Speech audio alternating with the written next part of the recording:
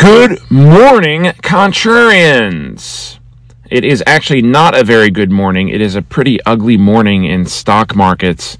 I was not going to do an issue today because of the shortened trading day and because of Thanksgiving and all that, but last night futures took a pretty dramatic turn for the worse, and this morning that has all just intensified, and so I figured I owed it to you and to myself to kind of get an assessment of what's going on here. And what is going on is that our old friend COVID has showed his face again, and there is renewed fears about a new strain of the virus that has emerged in South Africa. This variant is so new that it doesn't even have a catchy name yet. It is known as B11529. Sounds like some kind of Star Wars contraption, but that's what it is. To give you a quick lay of the land here, small caps are seeing the worst of this right now. The Russell 2000 is off almost 4%. Dow Industrials are down more than 2%. S&P 500 down 1.8%. And NASDAQ about 1.1% lower. There are a couple of little bright spots in tech, which we'll talk about in a minute. But commodities are dropping. Crude oil is down more than 6% to trade around $73 a barrel.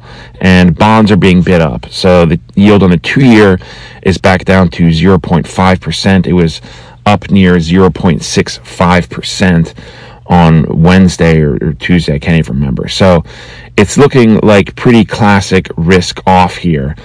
And the concern is, of course, over COVID and this new strain, although nobody seems to really know exactly what is going on. We do know that it emerged in South Africa. South Africa has canceled all flights, and the World Health Organization has scheduled a special meeting for today. Media everywhere are scrambling to get epidemiologists on the record to give their assessment for what's going on. So far, all the quotes I've read seem to boil down to, we don't know, more information is needed. So that's kind of where we are, but uncertainty creates panic, and that's when you get a lot of this selling. So the concerns here are that this selling takes on a life of its own. And this comes at a time when maybe markets are not quite equipped to deal with it. We have a shortened trading day today. The stock markets in the U.S. close at 1 o'clock. And so there should be a frenzy of activity at the open. And we'll have to see if maybe the circuit breakers are tripped up. The circuit breakers, of course, were put in to avoid panic. What happens is when stocks fall a certain level from the previous close, there is a 15-minute break in the action where no transactions are processed, and with the hope that cooler heads kind of prevail. So those don't happen until a 7% loss is breached, and then after that, 13% and 20% are the other ones. I don't think we even saw that during last March. I know we had a couple of them where 7% was triggered, but nothing more serious. But we'll have to wait and see. Right now, it's not quite that bad yet, but it doesn't mean it couldn't get there. In fact, futures are off of the lows. The Russell was down more than 5% earlier. But so a lot of things are up in the air. The concern here is that when you have this kind of panic selling, and it's not quite a panic yet, but say it should get there, the liquidity dries up pretty quickly. In fact, it can dry up pretty much instantaneously. We saw this last March, and more seriously in 2008, for those of you who are older enough to remember that.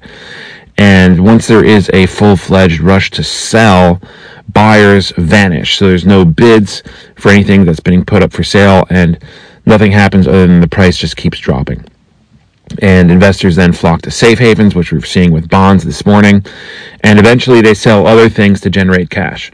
And oftentimes they'll have to meet margin calls. So that just all takes on a life of its own. And that's why these bouts can be pretty serious and sustained. And again, with a shortened trading window today, it may just increase the panic. May. Again, we're not there yet, but it's worth keeping these patterns in mind because this is what happens every single time. The only thing that's different is the trigger for this, although this time, this trigger, we've seen this movie before as well, COVID, right? And the Delta variant was more of a creep. It more crept up on us. There wasn't a single one day, from what I recall, when everything kind of just hit the fan. So this is, but we'll have to see. Chances are it could be a buying opportunity. Let's look at the bottom line. The new COVID strain could be more serious than the Delta variant, right? There could be lockdowns. There could be a very serious health crisis here. The concern is that the vaccines don't work, and that this variant is more catchy than even the last one. The economy could grind to a halt, and stocks could fall off a cliff. Or maybe the economy will adapt and make use of the same technologies that allowed it to survive 2020. And if that's the case, then this is a buying opportunity. It's really that simple. And if you look at some of the patterns, some of what's going on in individual stocks, Teladoc is the one stock that I hold that's actually green today. It's actually up several percent. I haven't looked, but I imagine that Zoom is also doing okay. And, these old, maybe even Peloton, who knows? So these old pandemic favorites, right? We had written them off for dead just a couple of days ago. And now this could breathe some life back into them. But it could all just be a scare, and the whole thing could dissipate, in which case it will be a very classic buying opportunity indeed. Just have to wait and see. So that's where things are today. Hope you enjoyed this special edition. I am available for any questions you might have. You can watch the Twitter. The handle is PodContrarian for more immediate updates if there is anything.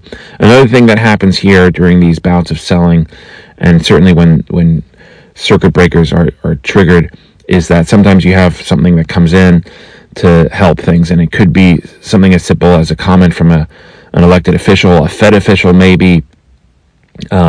Maybe it's something, maybe some market veteran comes in and says, hey, this is a buying opportunity, and that would cause things to potentially to turn around. But we'll just have to wait and see. Interesting day, an interesting short day.